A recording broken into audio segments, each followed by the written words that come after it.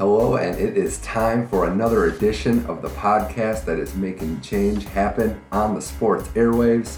Mitch Michaels here. It's the Money Mitch Effect on Friday, November 18th. And I do have a great show planned for you today. Going to talk to Matt Zickis of NFL Network, NFL Now, about some Week 11 NFL picks. He's a Chicago guy, so we'll get into Jay Cutler, his Chicago White Sox, all that and more. And then I'm going to talk to my friend, my boy from St. Louis University, Chris Scruggs. We hosted a radio show dating back to 9 years ago. We're going to talk NBA basketball, talk about the landscape there, and as a St. Louis guy, what it means to him and his area that there's so many good pro athletes coming out of it. We're going to get into all of that on this episode of the Money Mitch Effect, which starts right now.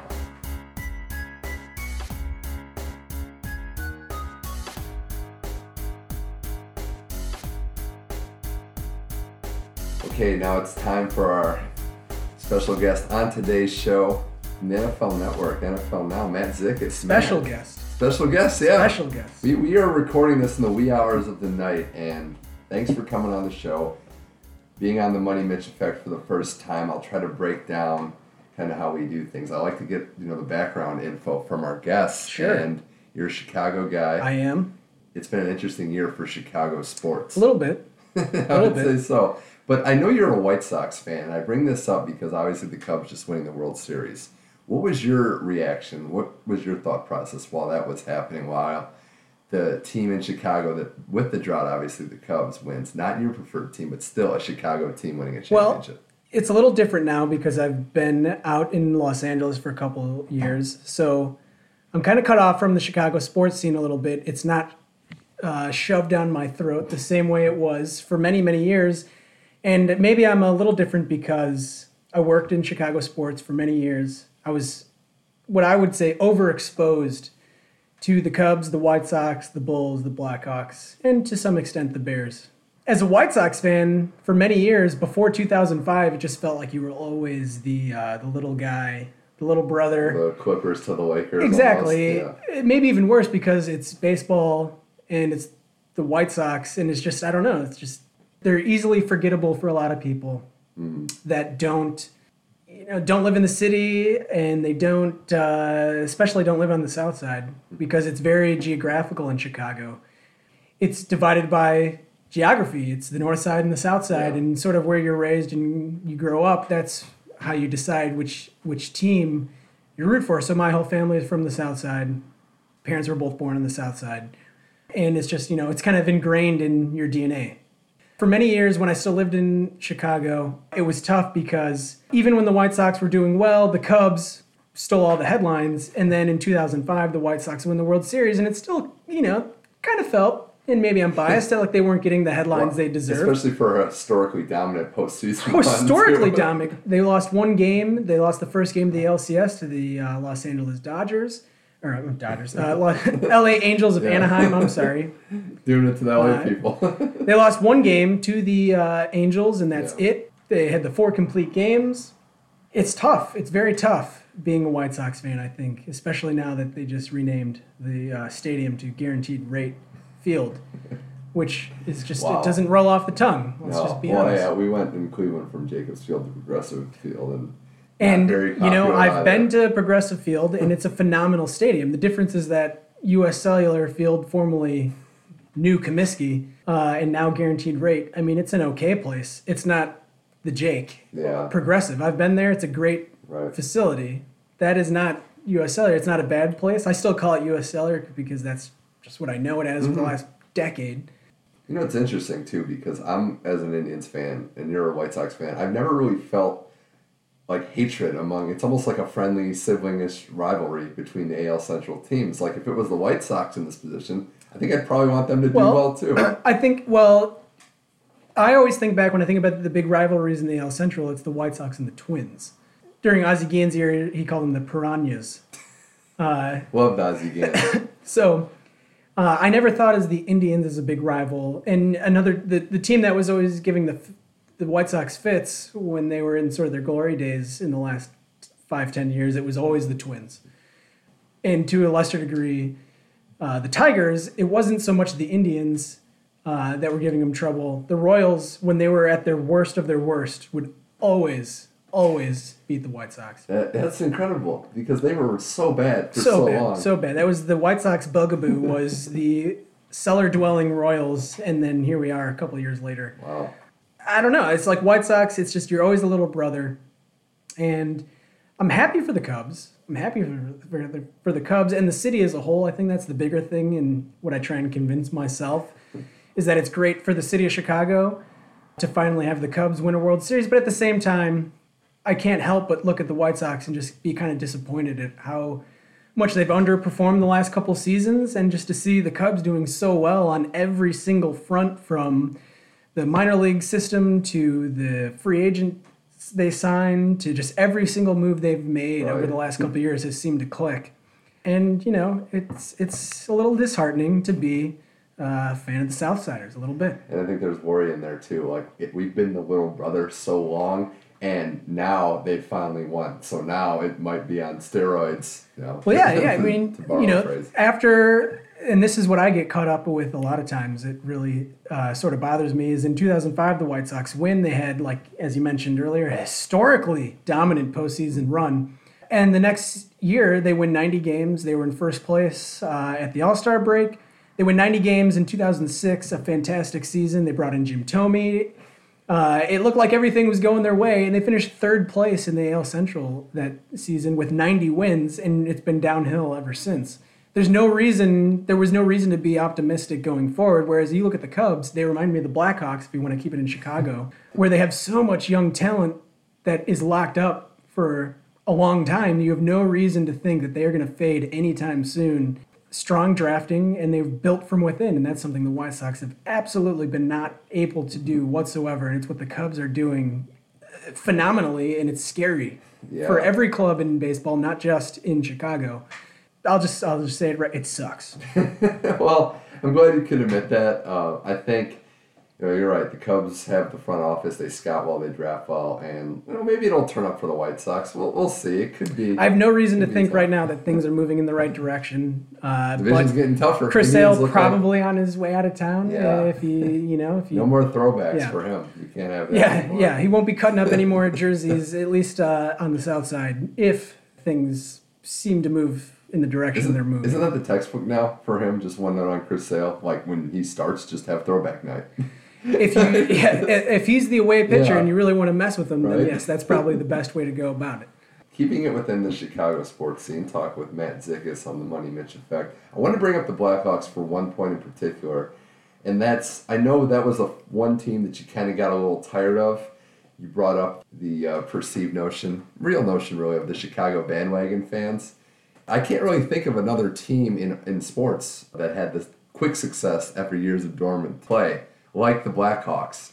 Is that still the case? Are you warming back up to the Blackhawks, or have they kind of just soured you, and has their fan base soured you? I'll just be completely honest, not a big hockey fan. Okay. Not a big hockey fan. But I have an appreciation for hockey for sure. And before I made my way over to the NFL, I spent a good amount of time in Chicago, working in Chicago sports, covering those teams. And the Blackhawks got my start. They had just drafted Jonathan Toews and Patrick Kane. They were sort of on the up and up a little bit, I'd say. And I guess the saga sort of begins in 2009. I think they lost the Western Conference Finals to Red Wings. The Red Wings in 2009. And that's where things kind of got started. I would sort of say that was the start of the Blackhawks fairy tale because they made it very interesting. Before they really sort of got good, I would say. Really good, like elite. They were terrible. They were bad. It was so bad. 2010 comes around, they win their Stanley Cup. What I could not sort of understand was like all of a sudden everyone and their mother was the biggest Blackhawks fan that had ever lived when they were getting 6,000 people at the United Center a season before. And that's the same, and I'm just going to draw a parallel here. That's the same kind of feeling, almost identically, that I have with a lot of Cavs fans in the Cleveland area. From that 4-year period when LeBron wasn't there, it was, who cares about the NBA? No one's there. And the Cavs were always really, and it's still, I'll say this with 100% truth, They're the third wheel in town. Even winning a championship. It's a football town. The Browns are terrible, but that's a team. And the Indians have always had more of a solid fan base. But now that they're winning, everyone's out, oh, the Cavs are great, and there's this entitlement factor, which I'm sure you see with Blackhawk fans. Oh, yeah. And it turns you off. Well, I would say if the Cavs are the third wheel in Cleveland, then the White Sox are like the ninth wheel in Chicago. Yeah. And the Blackhawks have somehow moved their way. Well, now that the Cubs won, they've definitely reclaimed their spot at the top.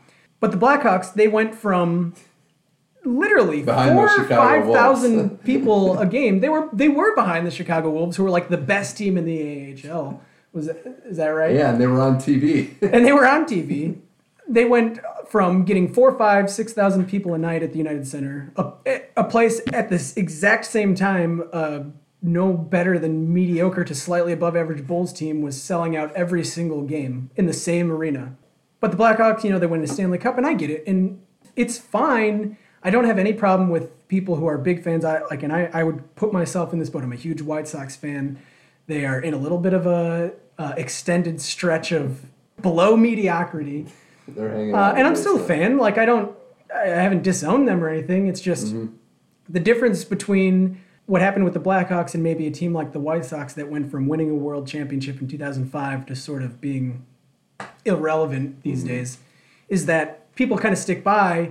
The fans are there. It's the same fans. Whereas with the Blackhawks, the vibe you sort of got was they went from nobody cared at all to all of a sudden, just because they were doing well, everybody was the biggest Blackhawks fan. And I don't have a problem with people getting excited about it, but what sort of annoyed me was so many people just sort of pretending that they were born as, the world's biggest Blackhawks fan. Yeah. Wow. And so, I feel like the United Center in the winter is, Wrigley West. It's like a lot of people who are just there because the vibe is cool. They ultimately don't care what's happening. They just know that when you go to the United Center and there's 20,000 people there for a hockey game for a team that's pretty good, the atmosphere is great, and I wouldn't deny it. The atmosphere is great. As a person who's not a big hockey fan, the chance I've had to go see the Blackhawks play over the last several years, I've maybe been, half a dozen games. Yeah, it's a great atmosphere. It's a good time. You don't have to be a huge hockey fan to enjoy it. One of the best teams in the NHL. You don't have to be a huge fan to appreciate that. You're going to get that with sportsman teams do well. Absolutely, I get that. Chicago's a heightened city. It's people get excited. They get excited. I get that. It's just. No, I hear you. You can have an appreciation for the team doing well without sort of pretending that you were there in the dark days too. They were upset. Because I think that's one of the most important things about being a passionate sports fan. You have to stick by during the tough times. Oh yeah, I'm going down in the Browns. As someone that's a fan of Cleveland teams, you know that more than anybody of the importance of sticking by when things aren't going so well. I do. Well, hey, you know what? We brought up some good points and some bad memories, so I'm just going to harvest that for a little bit. So I'm talking with Matt Zickis on the Money Mitch Effect, and before we get to some of these NFL picks this week, moseying right along the NFL week to week 11, Matt, I want to give you your chance as we also tie a bow on the Chicago sports theme. The Bears have been a disaster this year. One guy That's a little harsh, don't you think? Maybe? Well, harsh, I guess. The Browns were a disaster. The Niners were a disaster. They might be that third-place disaster. But I want to get your thoughts on the quarterback position. Yeah. Jay Cutler, I know you were one of his biggest defenders. Long-time Jay Cutler apologist. Are you still a defender, or do you think he has any future? I guess it's a two-part question after this season with the Bears. Future, yes. With the Bears, absolutely not. Absolutely not. I would be very surprised to see him as the starting quarterback heading into Week 1, 2017. Be very surprised. It's a team that seems to be pretty clear that he is not going to be the guy that is leading the ship when this team finally gets things turned around, which I don't think is something that's happening anytime soon anyways. I sort of look on him, he's kind of like an acquired taste. Like scotch or just... Yeah, it's like, once you kind of get accustomed to him, you're like, yeah, all right, this guy, he's got it. But it kind of takes a while to get to that point, and I understand completely why a lot of people don't like him. And I was the most ardent Jay Cutler supporter for the longest time. I would say that maybe my support has waned a little bit over the last season or two. But it's hard not to look at the guy and think he's got the tools, at least physically. He can sling it as far as anybody in the league. he's tough as hell, and I don't care what anybody says if they want to harken back to that NFC title game. As someone who's gotten to see him take nearly every snap he's taken over the last several years, he takes more licks than a lot of other guys. I mean, he's tough as hell, and it just sucks that him bowing out of the title game against the Packers, NFC title game, is going to be a major stain on his legacy because the guy gets way more crap than he deserves, but at the same time, he doesn't live up to his contract. He's way more hype than what he actually delivers in the long term, and it's hard to continue week after week, find a way to defend the guy because he's had every opportunity to really put it together, and he just has not. One game like against the Vikings a couple weeks ago in primetime, he looked pretty good, efficient, didn't make mistakes, and then you have a game like last week against Tampa where it's like, it's vintage Jay, you could call it. I think the two things with Color, one is he's better than a lot of quarterbacks in the NFL. Yeah, absolutely. We assume that just because in spurts. In spurts. And even the whole package, there's a few, I'd say at least 5 or 6 teams that would in a second be like, Color. Well, he'll have no trouble finding a job next year. I would be surprised if it's in Chicago. The contract makes it tough. It's hard to defend how much he's getting paid versus what the performance has been. And I don't want to say attitude with Color. It almost seems very... I don't buy into a lot of that stuff. It seems very front-runner-ish the way he plays. When he starts off hot, things are going well, he could be as good as any quarterback just about in the league. But we saw at Tampa Bay, a pick, a fumble, the offense misses a block, a receiver drops a ball, and he just, okay, I'm not shutting down, but I'm just going to play my game and just see what happens. Well, what I think will ultimately be Jay Cutler's downfall, at least in terms of his career and how his legacy, rather, and how people remember him, is his demeanor. And, that's as much as maybe he wouldn't want to admit it. It's a big part of the game. A guy just looks like he doesn't care. I like to sort of compare him or maybe contrast him to a guy like Phillip Rivers. Two guys that have sort of had careers that have evolved along the same timeline.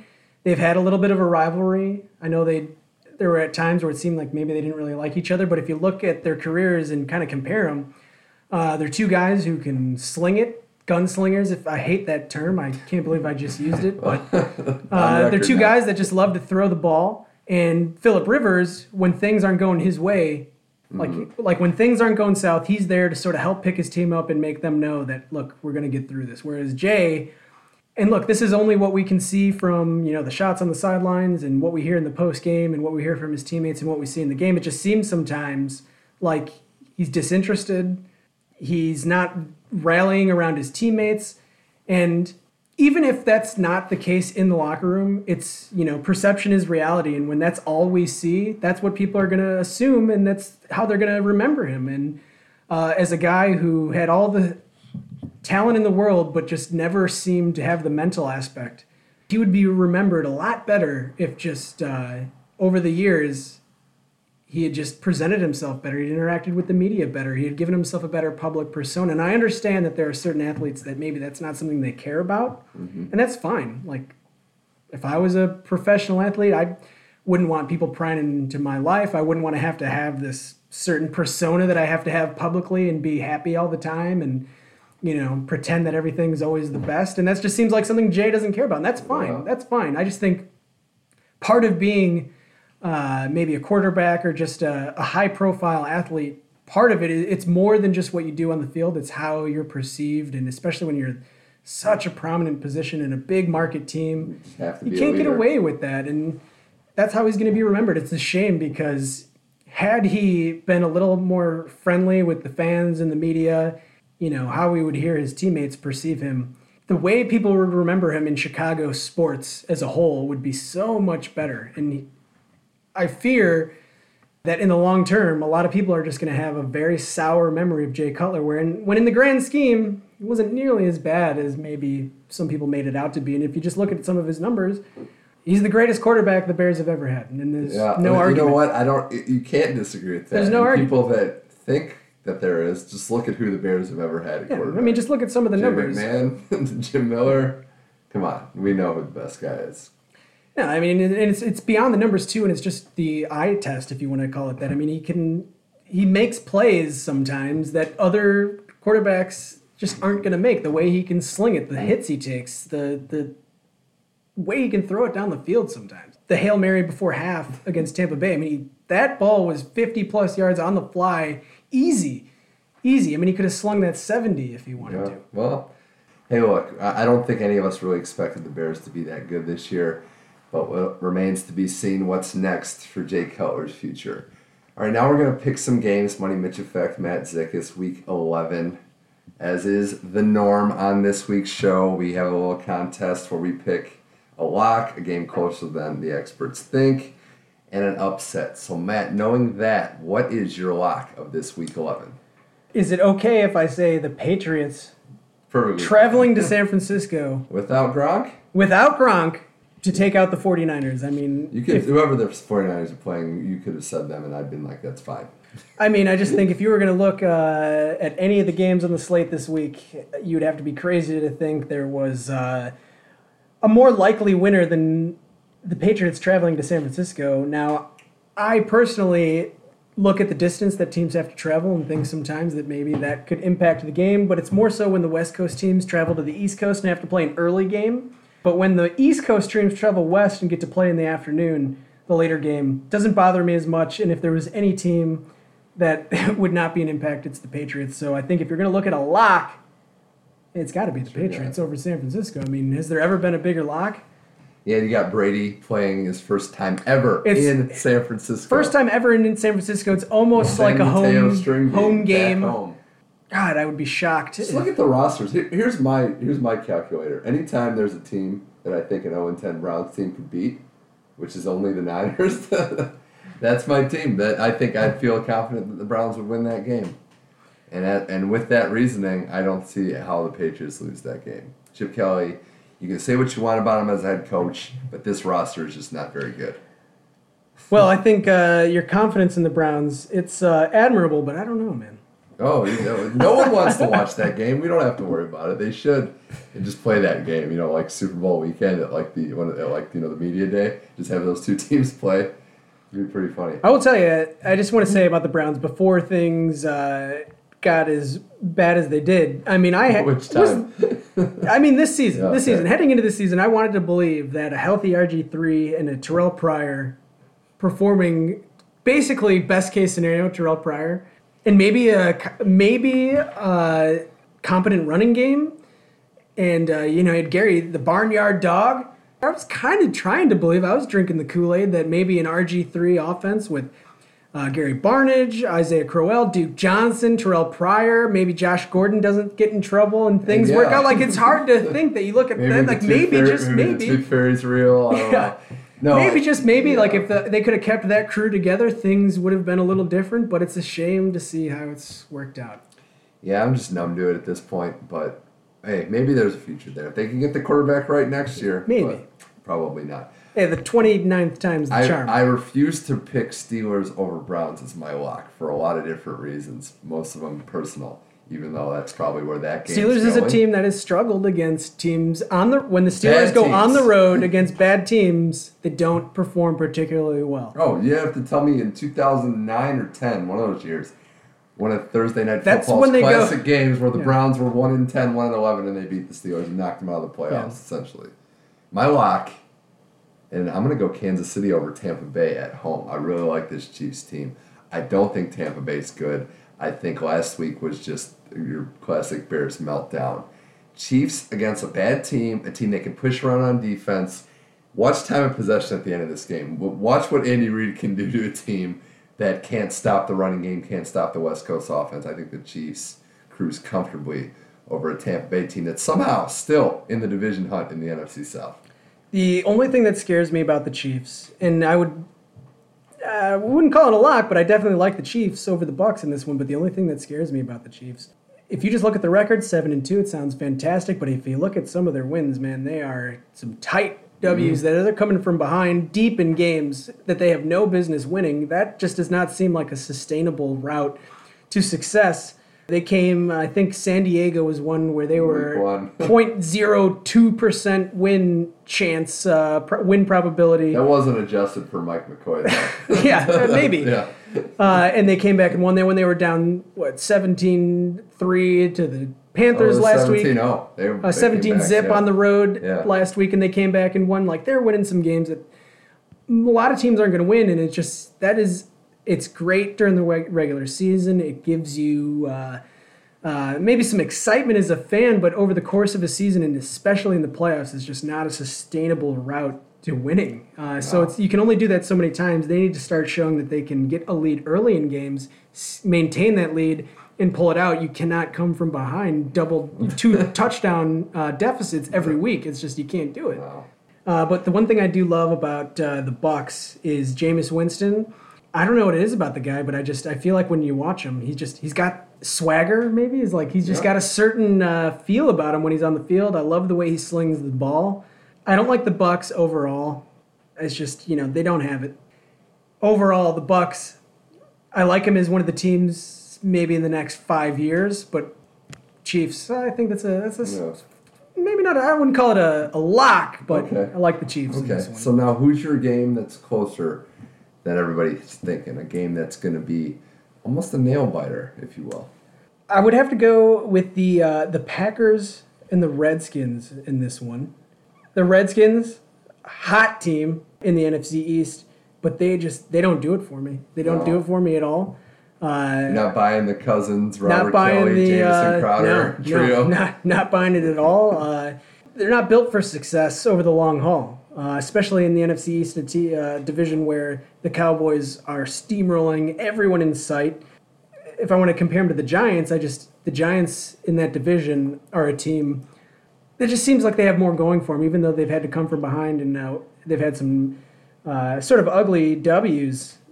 I like their pieces a lot more, and when it comes to crunch time, I don't see Washington there. Yeah, I agree, and it's Green Bay. You got to win. This is it, Green Bay. We're waiting on you. This is probably your season. Well, and I would say this is a little bit, this is a turning point for either of these teams, because if the Redskins win this one, they're in great shape in the division. But the Packers, it's so important. The Vikings have struggled the last couple weeks. The Lions are surging, but there's no reason to think whatsoever that they're a team that can continue winning at the clip they've been winning, especially in some of those tight games. And the Packers, they've been there. It's a team with high expectations. It's Aaron Rodgers. We don't have to go into all his struggles. It's like been one of the biggest stories, I feel like, over the last couple seasons. But he's still an elite quarterback. I mean, I don't think there's any argument there. And hey, they just picked up Christine Michael. Ooh, yeah, man of a running game now. So don't have to play receiver at running back anymore. I would say I like the Packers in this game as underdogs, and I like the Packers in that division overall. I mean, the Lions and the Vikings, just neither one of those teams seem like they can gut this one out for another 6 weeks. The Packers, that's what they do. The Packers, for all their struggles, it's their division. It is, and I'll give you one for my close game of the week. I like a close contest between the Dallas Cowboys and the Baltimore Ravens. A division that somebody has to win, the AFC North, and a division in Baltimore's case that they're coming on.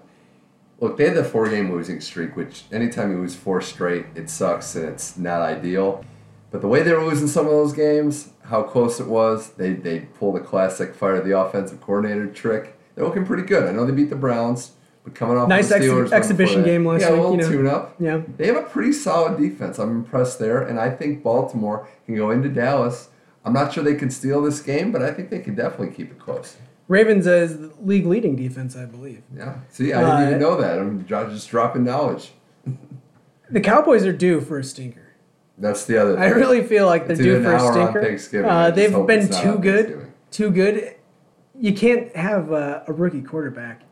Ben Roethlisberger went 15-1, and that was an anomaly. It was, and we might be seeing another one. No, I'm with you. I don't understand it either. Although Ezekiel Elliott might be this year's MVP as a rookie, and that's what it takes to have a team like the Cowboys to perform the way they've had. It's just at 8-1 this point in the season to rely on 2 rookies to be that big of a proportion of your offense. It's kind of scary. When I think about guys like Dak Prescott and Ezekiel Elliott, I'm thinking, okay, well, this is the point of year where they're used to taking 6 weeks off before they play a national title game or a big bowl game. they're not used to just playing week after week after week and not getting any extended time off. I mean, Ezekiel Elliott was playing in the national title game last year. 2 years ago, yeah. 2 years ago. I mean, a big chunk of break this time of year, getting close to this time of year, where it's practice and it's going through, walkthroughs and looking at playbooks. They're not accustomed to just pounding week after week after week. I like to believe that these are elite athletes and that's not going to play into it, that won't be an issue, that, they've been going at it pretty hard since the combine. I don't necessarily think the rookie wall, is as big of a factor as maybe some people might think, but I do think as these guys, especially coming from two big-time programs, Mississippi State and the SEC, call it a big-time program. It's still the SEC. He's playing tough teams. And then Zeke, obviously, Ohio State. They are not accustomed this time of year to being crunch time.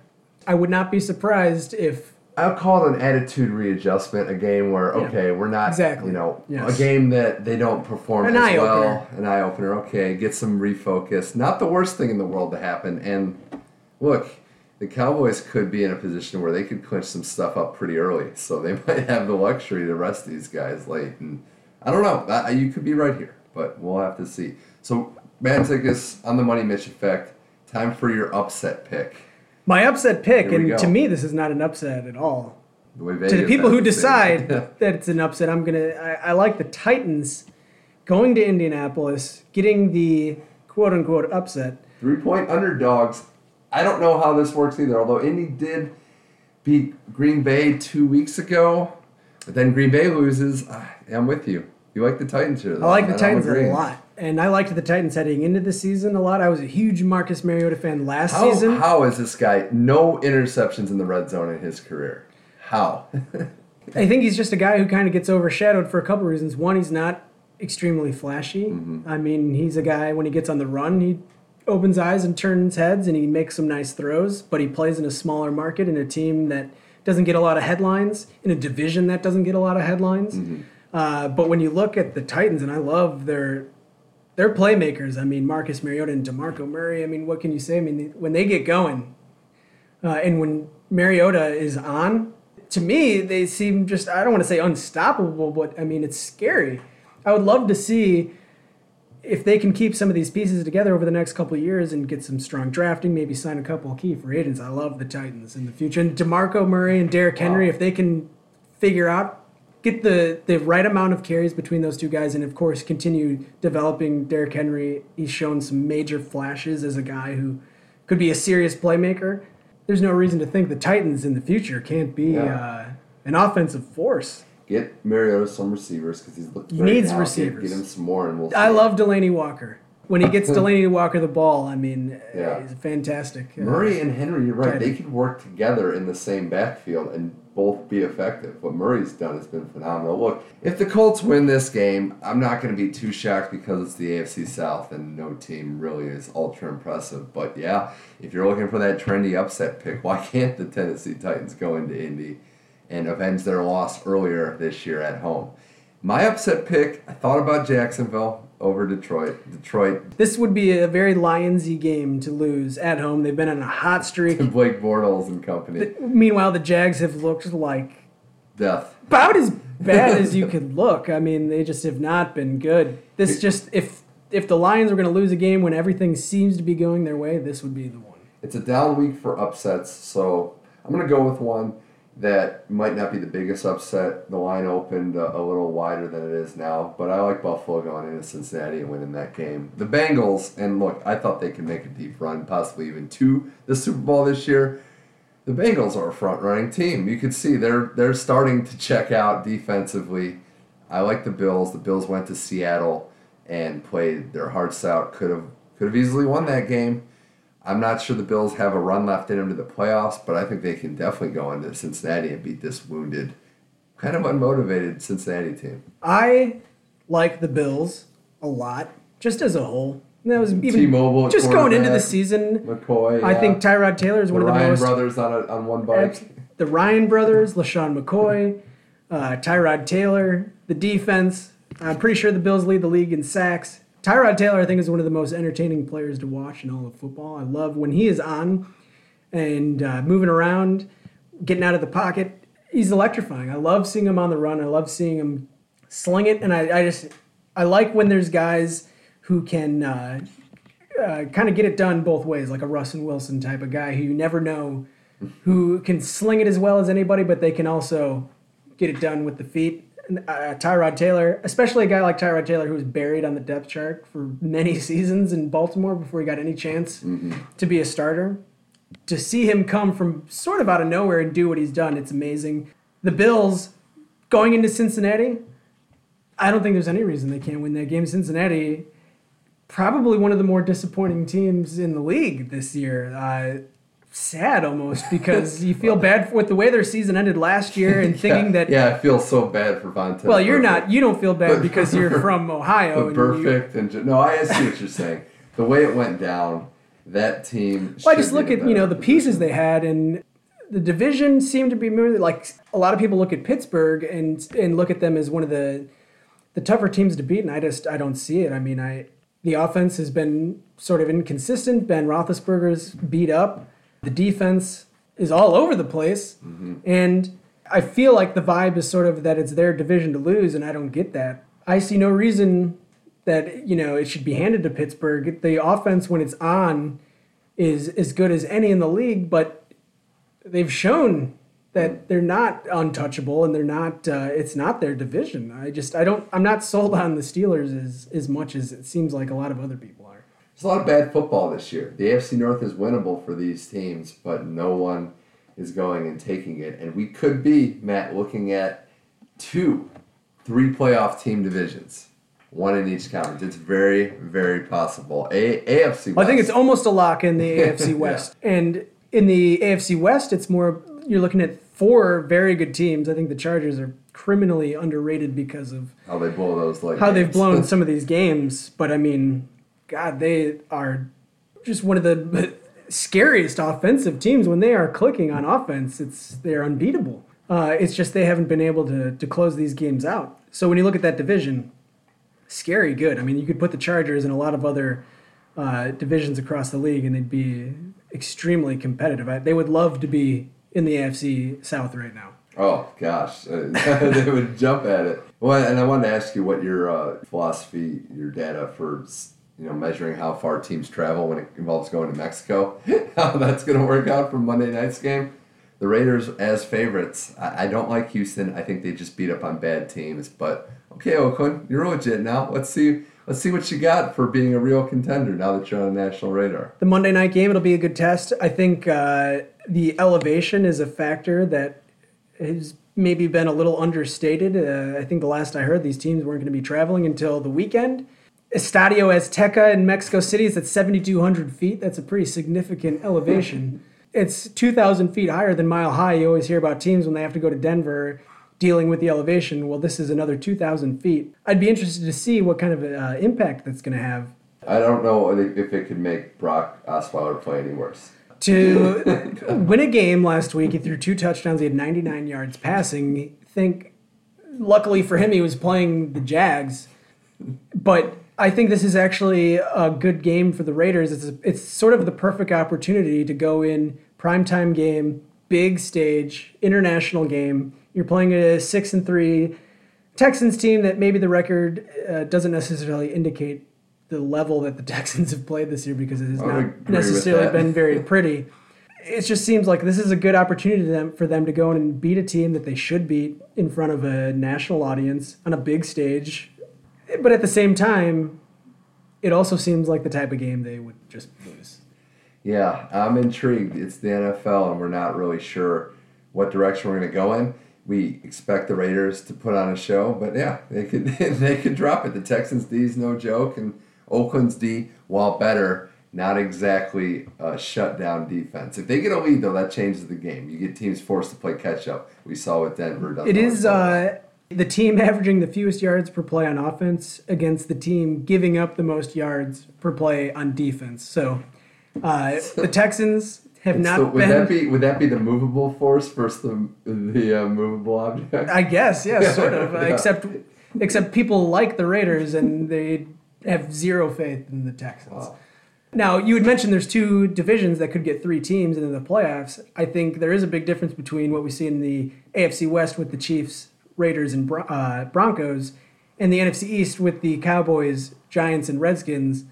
The Chiefs, Raiders, and Broncos, I think a lot of people look at those teams and they feel pretty good, even though the Raiders are sort of up and coming. The Chiefs and Broncos are teams over the last couple of years that have shown they can compete. The Chiefs, especially, 17-2 in their last 19 games going back to last season. Wow. Again, what I'd mentioned earlier is that some of those wins, very ugly. Very ugly. Hideous looking. Maybe like 1 on a scale of 10. 0, no 10s there. No. A couple 1s, couple 2s, some very ugly some wins. threes, yeah. Couple very ugly wins. Maybe some 3s. Now, when I look at the NFC East, though, I don't look at it the same way. I mean, I think the Cowboys, if their young guys can continue performing, there's no reason to think they're not going to run away with that division. But the Giants have had some tough come-from-behind wins. The Redskins have had some sloppy wins. So who would that team be to get that spot? That would be my follow-up to that. Is there a team in any of the other divisions that you say, yeah, this is the team that's going to make that run at that second wild card? It's not coming out of the South. So are we saying the Cardinals are going to bounce back? It's not coming out of the South enough. I think if it came out of the West, I mean, it would rely on the Cardinals probably making a run. The Seahawks are the favorites there. I mean, I like the Seahawks a lot. If I was going to pick a team in the NFC overall, it would have to be the Seahawks. I like them a lot more than the Cowboys, a lot more. The North, I think, has the best chance of stealing one of those wild card spots away from the NFC. But I don't know. The Packers, like I had mentioned earlier, I still think it's their division to win. Whether that's the Lions or the Vikings, that I don't know. If I had to pick between it would probably be the Lions because they seem to have more of their stuff together. The Vikings, the defense has had some troubles the last couple weeks. They have 0 running game. 0 running game, 0 receivers. Sam Bradford. Yeah, it's hard for me to invest in that. Well, and part of their problems on offense is creating their problems on defense. You know, it's interesting if you want to look at the Vikings and sort of compare them to the Cowboys a little bit. Part of the reason the Cowboys have been so successful is because Ezekiel Elliott is churning that clock, keeps the defense on the field a lot less. The Vikings have 0 running game whatsoever. It leaves a lot more time on the clock. The defense is out there more. They get winded quicker. They have to exert themselves more. A lot more is being asked of them because their offense can't burn more time off the clock. It's been as great as a runner as Ezekiel Elliott has been. He's also been a major asset to the defense because they don't have to be on the field as long. And for a defense that a lot wasn't really expected out of, the exact opposite in Minnesota, you couldn't give them a better gift as a running back than churning that clock because they don't have to be out there very much. You know, Minnesota, they have 0 running game, and the defense, we're starting to see, they're getting tired. They're winded. They're out there too much. Yeah, I think, look, we're going to be finding out a lot about a lot of these teams. Dallas set themselves up good. It's always good to give yourself that cushion because we're getting to crunch time, and this is when the upsets happen, and we could see a lot of jostling for those last Adrian spots. Peterson's doing some jogging. You know, we don't know. He could...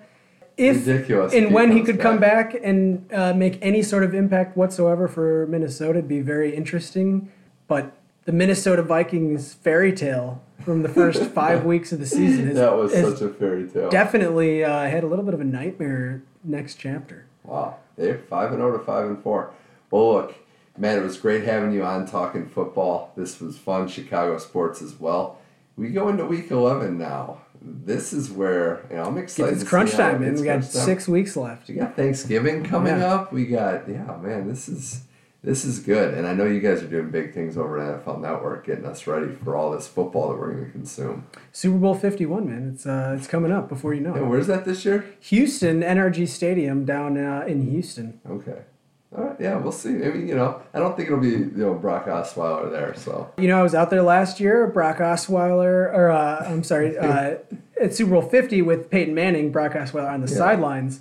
Maybe not the most exciting game this year. I think the dream scenario would sort of be... I know what that is, New England and Dallas. It's New England and Dallas. I don't think there's any question. If they can find a way to make that happen, man. Yeah, and I think it'd be more exciting, a lot of storylines, a lot of subplots. I got to give props to, last thing before we go, Tony Romo handled his business very respectfully, and I think he took a bullet for the team because You know how the media is. He would have never. My only thing about that Tony Romo press conference, and it was, interesting. I would tell you that when that came on, it was a little bit of a surprise. We were all sitting in the newsroom over NFL Digital Media, and we saw, hey, Tony Romo's coming on. We all knew he was coming on, and then I saw the tweets all coming in that, he's going to read a prepared statement. Yeah. And everyone was like, what? It's kind of strange. That's, it's true. It's strange. I think he wanted to just get one thing off his chest. See, and it was really to protect Dak, because Dak's the guy that this would have all came So on. my only issue with that whole thing, and it was great, I loved everything he said. I don't think anyone could find an issue with anything that Tony Romo said there, was how much of that was truly 100% from Tony Romo. Because I find it hard to believe that it wasn't from the front office, or maybe, somebody in PR, like, who knows? I want to believe that was 100% Tony's idea. He's said, no, this is what I want to do. I'm going to go to the podium and I'm going to read this statement that I wrote myself. I want to believe that. It's just, I don't know. I think it was vetted, yeah. If it's a prepared statement, to a degree, I feel like it was, sort of coordinated to help maybe calm things down a little bit, because I will tell you, over the last 6 weeks, it's just what are they going to do? What's it going to be? Is Tony coming back? Who makes the decision? I mean, we all know what the decision is. They're not going to bring him back. So it was nice for him to make such a definitive statement. But, I want to believe that was 100% from the heart of Tony Romo. Hey, ghostwriters and yeah, we'll have to just hope for the best there. But it was good to just have some closure on that nagging issue. Yeah, it was good. All in all, good on Tony. It was a fun time having you on the show. Glad you could come by and talk sports. We're gonna have to get you back here. Thank you for having me sometime soon and keep it going. Maybe Skype you in from Super Bowl 51. Yeah, down in Houston. Oh, H-Town. Zeke and Tom Brady going head to head. Oh yeah, what could be better than that? Well, thanks again, Matt, for coming on the show. Thank you.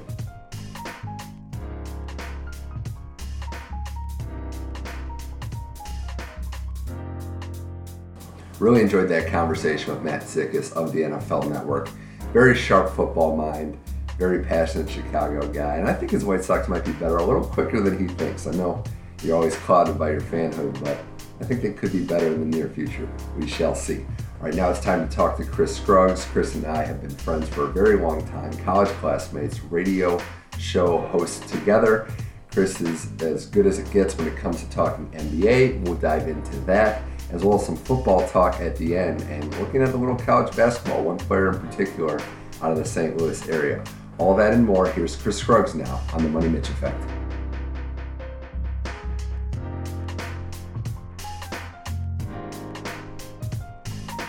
So now joining the show, a very special guest, blast from my past, Chris Scruggs. Thanks for joining the Money Mitch Effect. It's been way too long since we talked sports on the show. Yes, it has been way too long, and thanks for inviting me. For everybody that doesn't know our backstory, Chris, we went to St. Louis University together, same class, started a radio show on their airwaves. Coming up on 9 years since we started that show. I mean, it's hard to believe it's been that long. Yeah, it's definitely hard to believe, and I definitely miss talking on the radio. I haven't spoke to an audience in so long. I'm just trying to get back acclimated at the moment. But we had a blast. We had a blast. We did. We had an audience, and we had a lot of talented people to cover nationally and locally in the St. Louis area. As you were bringing up before we got on, Chris, there's a lot of talent in college and in the high school scene around us. Oh yes, for sure. St. Louis at the time when we were doing our show, we had a few high school standouts, and we also had a few college standouts at St. Louis University. So there definitely was talent, including the NBA, the NFL, and MLB as well. Oh, yeah. And speaking of the NBA, that was right in our wheelhouse, one of our favorite sports to cover on the show. A lot's changed in the time that we last signed off, 2011, now over 5 years later. With the 2016 season about a month in, what's been, I guess, Chris, the most impressive thing with you, what you've seen from some of these teams as the season's just getting underway? I think the most impressive thing would probably have to be the parity. I think the teams that were bad last year or the teams that were expected to be bad as a team, even if some of them records doesn't show, I think those teams improved this year. Just going, and teams I'm talking about are the Lakers, And the 76ers, even though they are 2-9, they're looking like a good team. It's looking like they're gelling and meshing. And I would even say the Oklahoma City Thunder. At first, I thought they weren't going to be a playoff team. Now they're looking like they might be in the mix and in the fight for the playoffs this year. So I think it's looking up, the NBA in general and as a whole. Yeah, and I know that the Lakers were one of the teams that you were going to bring up as a Laker fan. I wanted to just kind of describe it to you as well. Like, with the Clippers being in town, as good as they've been the last couple of years, playoff success not included, of course. But this is a Laker town, and just the fact that they've gotten back to being competitive. I know last year, Kobe's final year, some turmoil in the front office. But with Luke Walton at the helm, with some of these young players, this is a team that's got people talking. I don't know how good they'll be at the end of this season, but long term, you got to admit the future looks very bright. Yes, the future does look very bright, and I think it started with the end of the Kobe era. Over the past 3 years, they had 3 top 5, top 10 draft picks, and they picked up Julius Randle, D'Angelo Russell, and this year Ingram, and those were all talented players. And on top of Kobe leaving the team this year, I think the team in general and as a whole, they're just having more fun playing together. But the biggest reason I think for the change is Luke Walton. I think with Luke Walton coming to the team and implementing a free-flowing offense, similar to the offenses you see in Golden State, in San Antonio, and even in Atlanta, I think implementing that offense with the talent he has on the team, I think that mixed with Kobe being gone is the biggest reason for the Lakers having this much success early in the season. Right. They just don't look like they fear teams like they did last year. You see that with a lot of bad teams where they go into games and they don't have any confidence. Every time the Lakers have played, even beating the Warriors again this year, they feel very confident that they can compete and beat any team on any given night. Now, there's going to be growing pains. I don't know that they make the playoffs this year, but it's reasonable to think that they could, which, if we were going to have this conversation 6 months ago, would be a far cry. Yes, and it would have been a far cry 6 months ago. But the biggest difference, as I was mentioning earlier, I think the confidence came in when Luke Walton came in, implementing his system, and I think he put his players in the right position to succeed. And I also think that Ingram is better than I thought he would have been this year, even though he was coming off the bench early in the season. I think he looks good. I think he makes plays. And I like the fact that Luke Walton puts him at the point guard position. Yeah, Luke Walton is full of these little wrinkles that makes the team look a little better. And Ingram playing some point guard, Russell getting to explode off the ball. This is a fun team and going to be something to watch. Speaking of fun teams and how the NBA is going, we've seen a lot of numbers, Chris. We've seen a lot of statistical breakout performances 1 month into the season. But if you had to pick one, it makes you say, wow, the most. What you're most impressed by? Who would that be? Which one player has had the best start, in your opinion, of the season? In my opinion, I think it would have to be James Harden. I know his team is 6-5, but at the moment he's averaging 28.7 points, 12.6 assists, and 7.8 rebounds. I think sliding him over to the point guard position, I think that automatically, as this season proves, made him one of the top point guards in the league. I would even argue top 5. Of course, he's top 5, maybe even top 3 or 2. Mm-hmm. Yeah, no, I don't know. I mean, I like D'Antoni as a coach, but was this that big of a groundbreaking move to put him to the point guard? You had to figure that if this would have happened, he would have still been a very productive player. And I agree. I think Harden has had as good a start to the season as anybody. I worry about that team, though, because you're seeing it, right? Like, he puts up these numbers, he dominates games, and they're still just above 500. Yeah, and I definitely agree with you. I didn't expect the team to be that good. I expected them to make the playoffs, but honestly, I didn't expect them to make it past the first round. So I think the only difference with putting Harden at the point guard position and starting him there off at the game, I think it would improve his individual statistics and make him a more efficient player. So that was the biggest difference I thought I would see this year. Yeah, I'm very impressed with what Harden's doing. I want to get your take on somebody else, though. The current leading scorer in the NBA, Chris, at 33.3 points a game, DeMar DeRozan. Now, we knew he could play. We weren't sure that this was possible as he has progressed in his NBA career. I think I'm most impressed by the fact that he's doing this largely inside the three-point line. Yeah, I was watching DeMar DeRozan play yesterday when they played the Golden State Warriors, and I was very impressed with his mid-range game.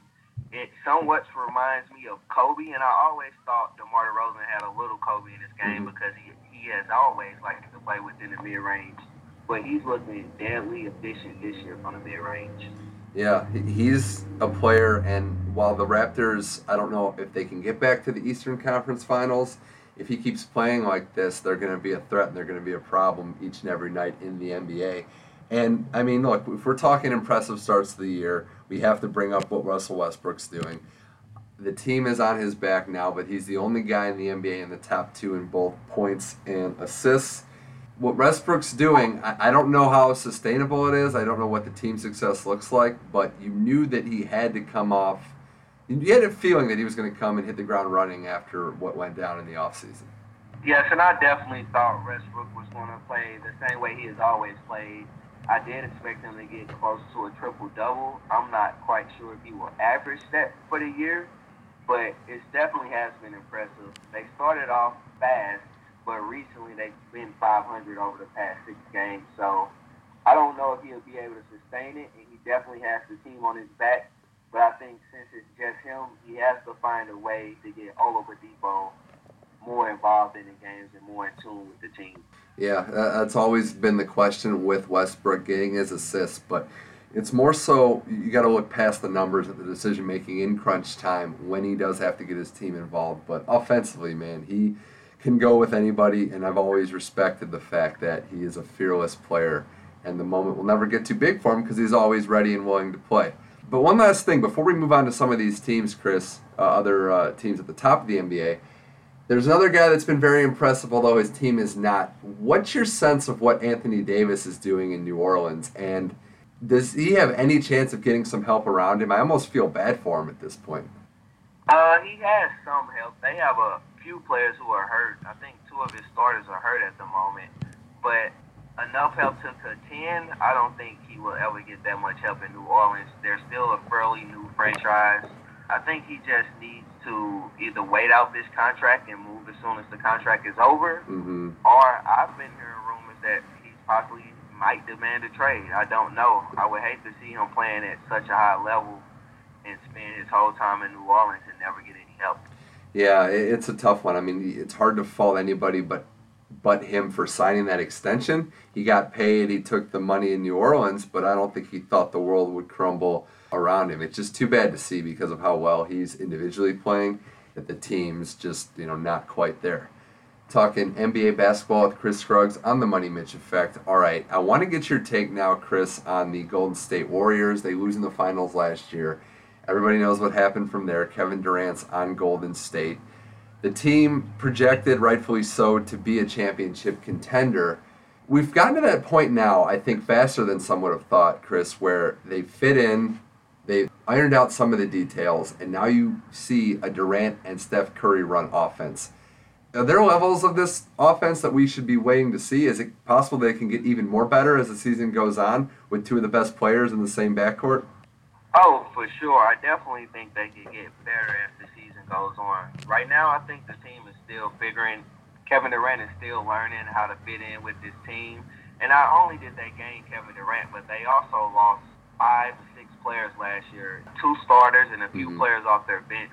So I just think the team needs to get more acclimated with the new pieces on the team. And as a whole, I think they will get better. I think they will start realizing this is my spot, this is where I should shoot, and realizing this is when I should pass. And I think they will finally learn how to gel together. And I think the biggest thing with the Steph Durant dynamic, Chris, is that they're both actually, when you break it down, some unselfish players, and they have experience playing, maybe not with players as good as their counterpart, but pretty close. I think the fact that Steph's not, quote-unquote, the selfish ball hog type, that he's willing to let Durant dominate when he takes over a game. And on the flip side, when Steph gets into one of his hot shooting streaks, I think Durant's willing to let him go. That's a very underrated component of this dynamic. I don't think they're necessarily going to be fighting over the ball too much. Yeah, I definitely agree with you. I have watched pretty much every Warriors game this year, and what I have noticed is, one, Steph and Kevin Durant could be extremely efficient in the same games and score 30 with 20 shots, 21 shots. And it just seems like there's no tension on the team. If Steph Curry is taking wild threes and hitting them, Durant is okay with that. If Durant is going off, Steph Curry is okay with that. The biggest thing I saw early in the season was I didn't know if Klay Thompson was fitting in with the big three as much as he did last year when he was the second option. Yeah, no, I think that's a fair question, and you could see that he's not playing at his best right now. But part of that, too, and this is where it can be misleading in the media, but I think part of that is he's just not knocking down shots that he normally makes. I think that will correct itself. I don't think he's getting froze out or phased out of the offense. But I think if he gets on, he's always been a great defender. If he can improve his shooting percentages, this is a dangerous team. And I think what's the most scary, Chris, is that Draymond Green is settling into his role of being more of a facilitator, doing all the little things, not trying to score 20, 30 points a night. He accepts that role, and who knows what the potential is for this team. Yeah, and I definitely agree with you. I think this team's only weakness is finding some length in the middle. Mm-hmm. They have JaVale McGee, but at times JaVale McGee could get lost on the court. So I think the biggest loss to the team was Bogut. They need a player with some length who could just defend the rim, play smart, and watch the back line. Other than that, I think this team would be fine. Yeah, it's something to consider what they do if they do feel they need to address the size inside. But it's Golden State. They have all that talent. I do agree. I think they will be fine. And last night's game against Toronto really illustrated that. What's your thought now on the next best team, Chris, in the Western Conference, the Los Angeles Clippers, record-wise? Have only lost 2 games on the season. But do you think, honestly, do you think this is the year they get to a conference final? I think it's hard to say. The Clippers have done this before, played good in the regular season, went on win streaks, this and that. But once the playoffs came, I don't want to make excuses, but either they got hurt or they just couldn't get it done. So I think the Clippers having any success in the regular season is meaningless. I think they will be judged once they reach the playoffs in the postseason. Yeah, we still have our same doubts with this team, with what they can or can't do. All the respect in the world for Chris Paul. I think if Blake Griffin's healthy, that's maybe the biggest thing, is him getting through the season healthy and peaking at the playoffs. But you do wonder about the bench. You wonder about that 5th starter alongside DeAndre Jordan, J.J. Redick, who is going to be the 5th guy for them. I don't know. It's funny because there are a lot of teams that, other than the Warriors, that we're wondering who's next up. It could very well be the Clippers on a talent level, but in a 7-game series, I think it's too early to tell now what they're going to be capable of. And again, they're a team that everybody's getting older. They pretty much push their chips to the middle of the table. I just don't know how much longer they're going to pursue serious title aspirations with just the same core. Yeah, I agree. I definitely think this team is breaking up next year if they don't win this year, win it all this year. And you mentioned a 7-game series. That's my biggest issue with the Clippers. I think in a 7-game series, I don't know if Blake's offensive post game is polished enough to sustain in a close game in a 7-game series. And Chris Paul is only 6 feet, so you can't ask him to do it all when the games get close in a 7-game series. So I think that would be their biggest issue, and we'll have to wait to see what they do in the postseason. So that the Western Conference Finals is a big L in my eyes. Yeah, and they haven't made it that far in their history, so we'll see if that changes this year. A lot riding on that. And real quickly, Chris, what other teams in the West do you think could potentially challenge Golden State? Is there anybody else outside of the top 2, maybe that we haven't mentioned, that you think could give Golden State a serious run? Of course there's a team we haven't mentioned, and I'm surprised you haven't. I was waiting. I was waiting. Spurs. Yeah, played on the first night, beat them by 29. I think the Spurs match up with the length, and as I mentioned earlier, the Golden State Warriors' weakness is length in the middle, and the Spurs exposed that when they played them on opening night, beating them by 29. I think Paul Gasol, LaMarcus Aldridge, and even Kawhi Leonard, to an extent, they just had their way in the paint. So I think the Spurs could challenge the Warriors in the Western Conference Finals and even possibly beat them from what I've seen so far in this season. Yeah, it's interesting, too, because I do think that the Spurs might have a bad matchup against the Clippers and maybe a better matchup against the Warriors, so it's always funny to see how that goes. I'm a little hesitant to put the Spurs in that class even with that win over Golden State because I know Golden State will be peaking by the end of the year. If Aldridge plays well and if Gasol still has some legs left, yeah, you're absolutely right. They could expose the weakness in the middle, which, it's funny too because Gasol, what we've seen out of him, and the underrated part of his game, as you know from LA, is on the defensive side. So if he can, be some length in the middle, that could bode well for the Spurs' chances. But I'm hopeful too. I mean, Kawhi Leonard, this is another guy we haven't really talked about yet. I think he's vaulting himself higher and higher up the pecking order of NBA players, and this is another year for him to compete against the best and see where he stacks up. Yeah, I definitely agree. On the defensive side of the ball, is the best defender in the league, and on the offensive side of the ball, since joining the Spurs, he's drastically improved. He improved his three-point shot, his mid-range, driving to the rim, handling the ball. So I just like how his future is looking at the moment. And they got that Popovich guy behind the bench. He's good for a couple good coaching adjustments that could swing some games that we saw all the way to a couple NBA titles. So who knows? Talking with Chris Scruggs on the Money Mitch Effect. I want to talk in the East right now. And right now, the Cavs, with 2 losses, defending champs, are at the top of the conference. Chris, we figured that they would again be the class of the Eastern Conference.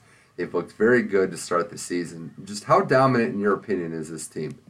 When you compare the Cavs to the rest of the East, I think it's a foregone conclusion that they will be in the Eastern Conference Finals, and not only the Eastern Conference Finals, but the NBA Finals. I think with LeBron James being the best, or in my opinion, maybe second, top 2 best player in the league, 1A, 1B, and having a sidekick in Kyrie Irving, I think they'll be unstoppable compared to any other team in the Eastern Conference. Yeah, the best thing that the Cavs could have done was get out to this early start because what they're going to start, in my opinion, I think it only makes sense for them to start resting like we saw last night with LeBron not playing. They get the lead. They can rest their guys for the stretch run, which is why I don't know that LeBron is going to be a serious MVP candidate this year because they're not going to need to play him down the stretch. But you're right. I mean, this is a dominant team. They have Kyrie coming into his own in more ways than a lot of people thought. J.R. Smith is still shooting the ball at a high clip. Tristan Thompson is an X factor inside. And they're getting Kevin Love to play like the guy that they hoped he would when they traded for him. So there's a lot to like about this team. But I ask you about Kyrie Irving. Where does he rank in your opinion of NBA point guards? Because he's been getting progressively better along the way. He's outplayed some great ones on his way to a first championship. Where would you put Kyrie in the point guard pecking order? I think you would have to do 2 different rankings. If you're looking at Kyrie carrying a team to the playoffs, I think he would be a little lower. But in a 7-game series, I think Kyrie is a top 3 point guard in my opinion. Yeah. I think it could be an argument made for him to be the number 1 point guard if we're basing it off who would you take in a 7-game series. And the reason I say this is because what he did in the finals, and he's been doing this his whole career, but Kyrie can close out games against anybody. He could close out a game. If a game is close, he could close out a game. He could get you a win. And I think that is very valuable in a 7-game series because so many of those games, especially once you get to the finals, come down to crucial stretches, or they might come down to the last 5 minutes. And in the last 5 minutes, I don't know if there's 1 point guard I would take over Kyrie Irving, in my opinion. Right. I think offensively speaking, he's as good as anybody in the league, total package. You do run the question of can he lead a team on his own. He's never really done that. LeBron came and he hasn't had to do that. But as a closer, as a scorer, I don't know if there's anybody that can compare to him. But, yeah, the whole package. I agree. 2 separate rankings would be the best way to describe his impact. Want to see him, though, Chris, play a full season. We still haven't seen that yet. I think an 82-game Kyrie is the scariest of all, and we simply just haven't gotten there yet.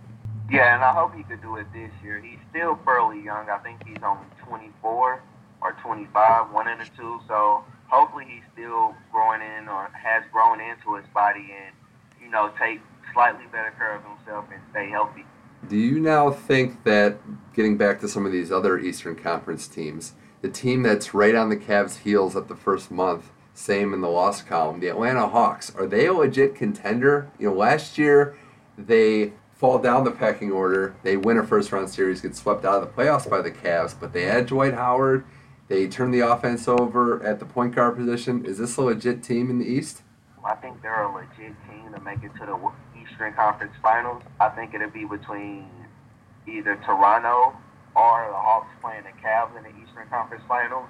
But as far as making them a legit contender to make it to the NBA Finals, I just don't think they have enough to get past the Cavaliers.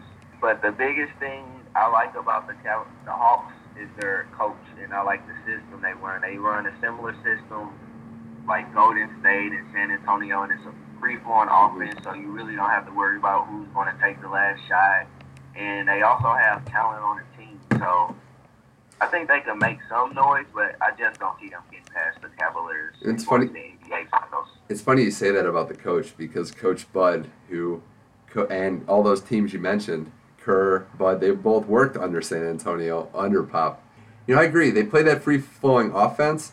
The signing of Dwight Howard, I was a little wrong here. I think that was great for them, because what it did was it shored up their middle. They don't need him to be a scorer. What it did was it allowed Millsap to play outside on the perimeter where he can knock down shots, and it really opened up their offense. And I'll ask you this. I think we're getting to a point now where Dennis Schroeder, the point guard out of Germany for the Hawks, we're at the point, but he might be an upgrade over Teague. It's possible. He's played very well, and there's a lot to like about him at that position.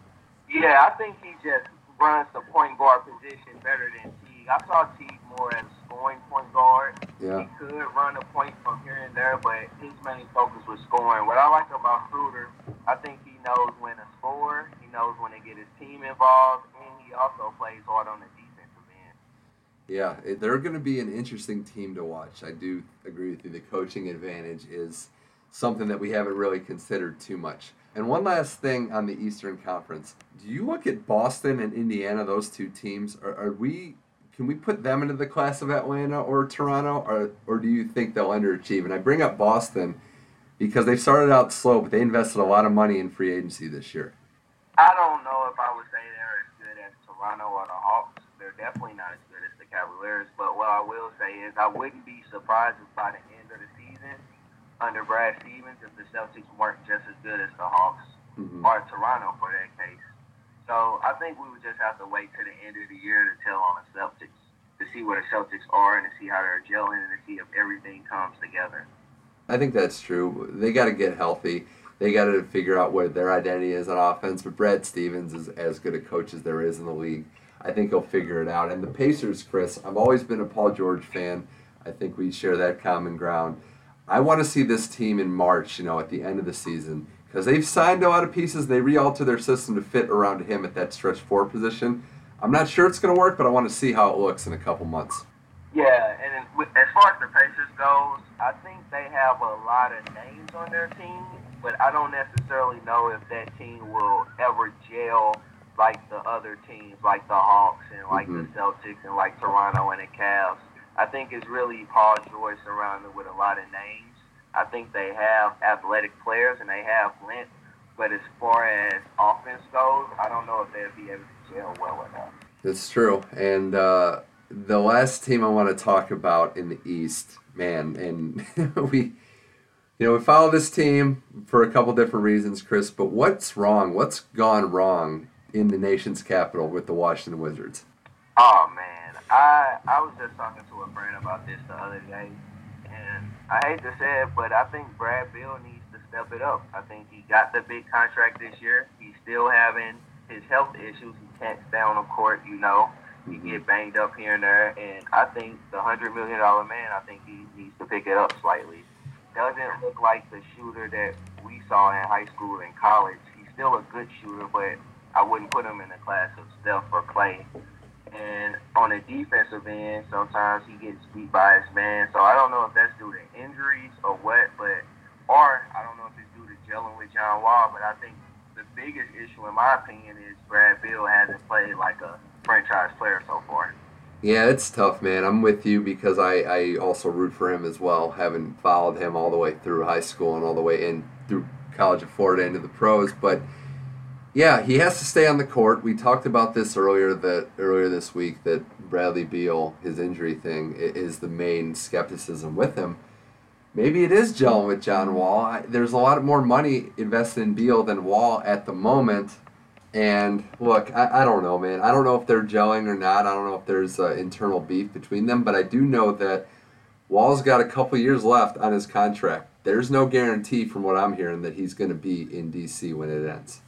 Yeah, and I wouldn't be surprised. I think the Wizards going out this summer and spending a lot of money on Bradley Beal shows that they were more committed at the time. And when that happened, him and John Wall had a slight feud, and I think that is carrying into this season. So I think if it comes between John Wall and Bradley Beal, having John Wall for longer and having not done so much, I think they will get rid of him and see if they could build around Beal for the future. Certainly will be something to monitor as the years progress. It's going to come to a head eventually unless the team starts winning some games. We're talking with Chris Scruggs on the Money Mitch Effect. Before I let you go, Chris, I want to get your thoughts. We haven't talked NFL in a while. And the one guy I want to talk about is another St. Louis guy, Ezekiel Elliott, who is making a lot of people proud, especially that city of St. Louis, because I remember when a recruit out of John Burroughs High who had 40 touchdowns his senior season went to Ohio State. The rest is history. But this Cowboys team, and I know that's another one of your rooting interests, but this Cowboys team, man, they are something. Oh, yeah, the Cowboys are looking awesome this year, led by Dak Prescott and Ezekiel Elliott. But getting to Zeke, as we call him in St. Louis, and I think as the nation calls him, he's just been playing phenomenally this year. His first two games, he started off pretty slow. I think he had a 50-yard game and like an 80-yard game. But in both of those games, he found a way to get into the end zone. And I think that's what I like the most about him. He finds ways to get into the end zone. He makes impactful and big plays almost every game. And I think he just played with a lot of ferocity. He doesn't look scared being a rookie. And when I saw him go up heads up against Cam Chancellor in the preseason, that really showed me a lot about his character and his heart. Yeah, he's fearless and he's tough. And I think, we can say a lot about how good of a runner he is. But the two things that have given him the best chance to succeed in the NFL that aren't getting the publicity, his pass-catching ability and his ability to block. You see that with running backs. Like, there's third down running backs because the starters can't block no matter how good they are. But Zeke is an underrated pass blocker that they can keep him in the entire game. And look, he's a rookie who already has clinched Rookie of the Year, in my opinion. We're talking about him as an MVP candidate, which hasn't happened as a rookie in a very, very long time. The last time I can think of a running back coming in with this kind of impact was Adrian Peterson, and that's the class Zeke's in right now. Oh, yeah, I definitely agree. He's in the class with Adrian Peterson. Todd Gurley had a good year last year as well, but his team didn't have the same effect on his team. So, and I think that's the biggest difference between Ezekiel Elliott and those guys. His first year coming into the league, he led the Cowboys to an 8-1 record. And I think the way he's doing it with the yards, touchdowns, big plays, blocking like you said, and just being able to catch the ball as well, I think his overall impact is the reason he's getting looked at as a top candidate for MVP. And even the one loss they had, he had 51 yards. They lost by 1 point. So you could say that was his worst game, and he could almost be the reason they lost. He had a bad game. Yeah, he is a very important player on that team, and it's going to be a joy to watch him play for over a decade coming up, hopefully, Lord willing, no injuries.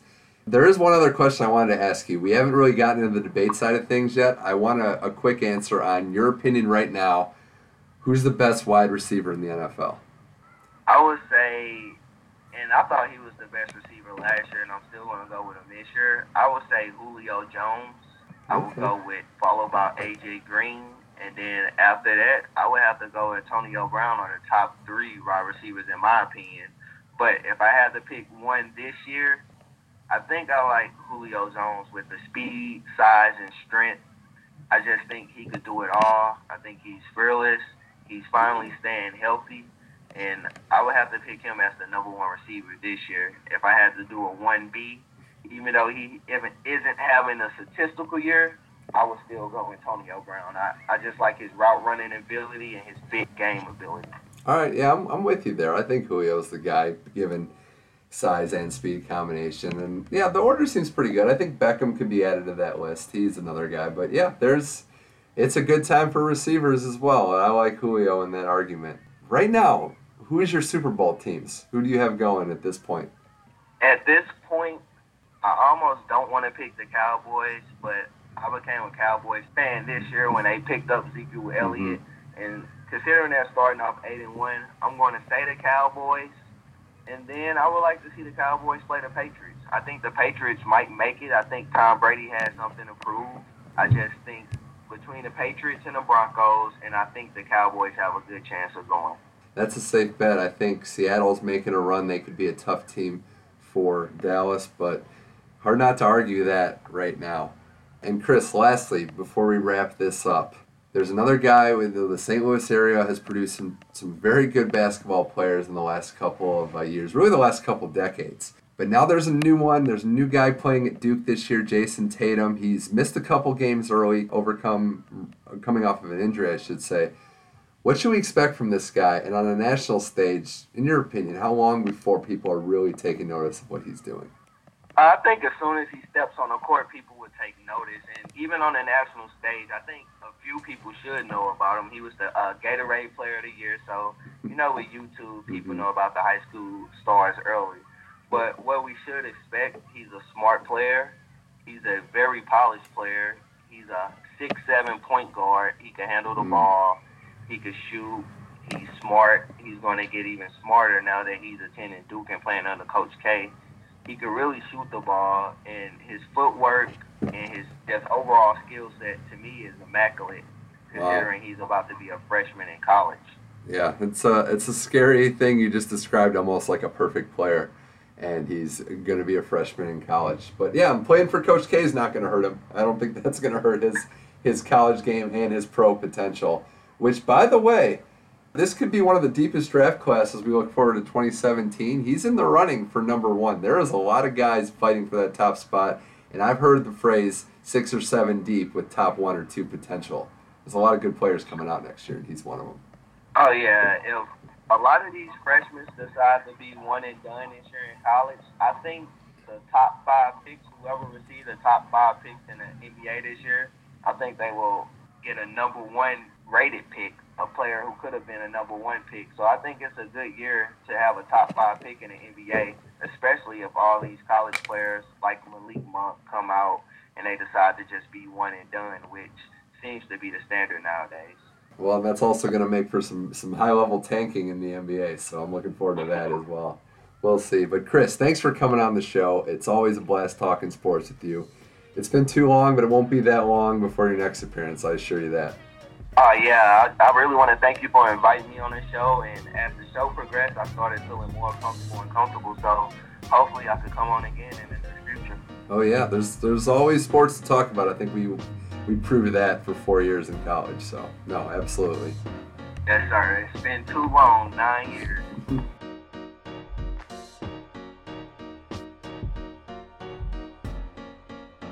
Big thanks to Matt Zickus and Chris Scruggs. Both were phenomenal guests on today's show.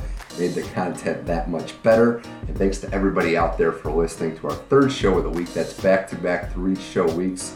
Hadn't done that before. You make it possible, so thank you for that. The Money Mitch Effect streams on iTunes, Google Play, and SoundCloud. Just search Money Mitch Effect. It'll pop right up. And follow me at Twitter, MoneyMitchM21. That's MoneyMitchM21 for sports takes and more. Next week is Thanksgiving week. We'll see. I might have 3 shows in me there as well. Some more special guests to talk to in the sports world. Football, basketball, hockey. Great. Just saw the Kings play last night against the Oilers. That McDavid fellow is good. Kings still pulled out the W. So there's a lot to get to in the sports world. It doesn't stop, and you have my word, neither will I. Thanks for listening to the Money Mitch Effect. Mitch Michaels signing off. Enjoy the weekend and enjoy the sports, everybody.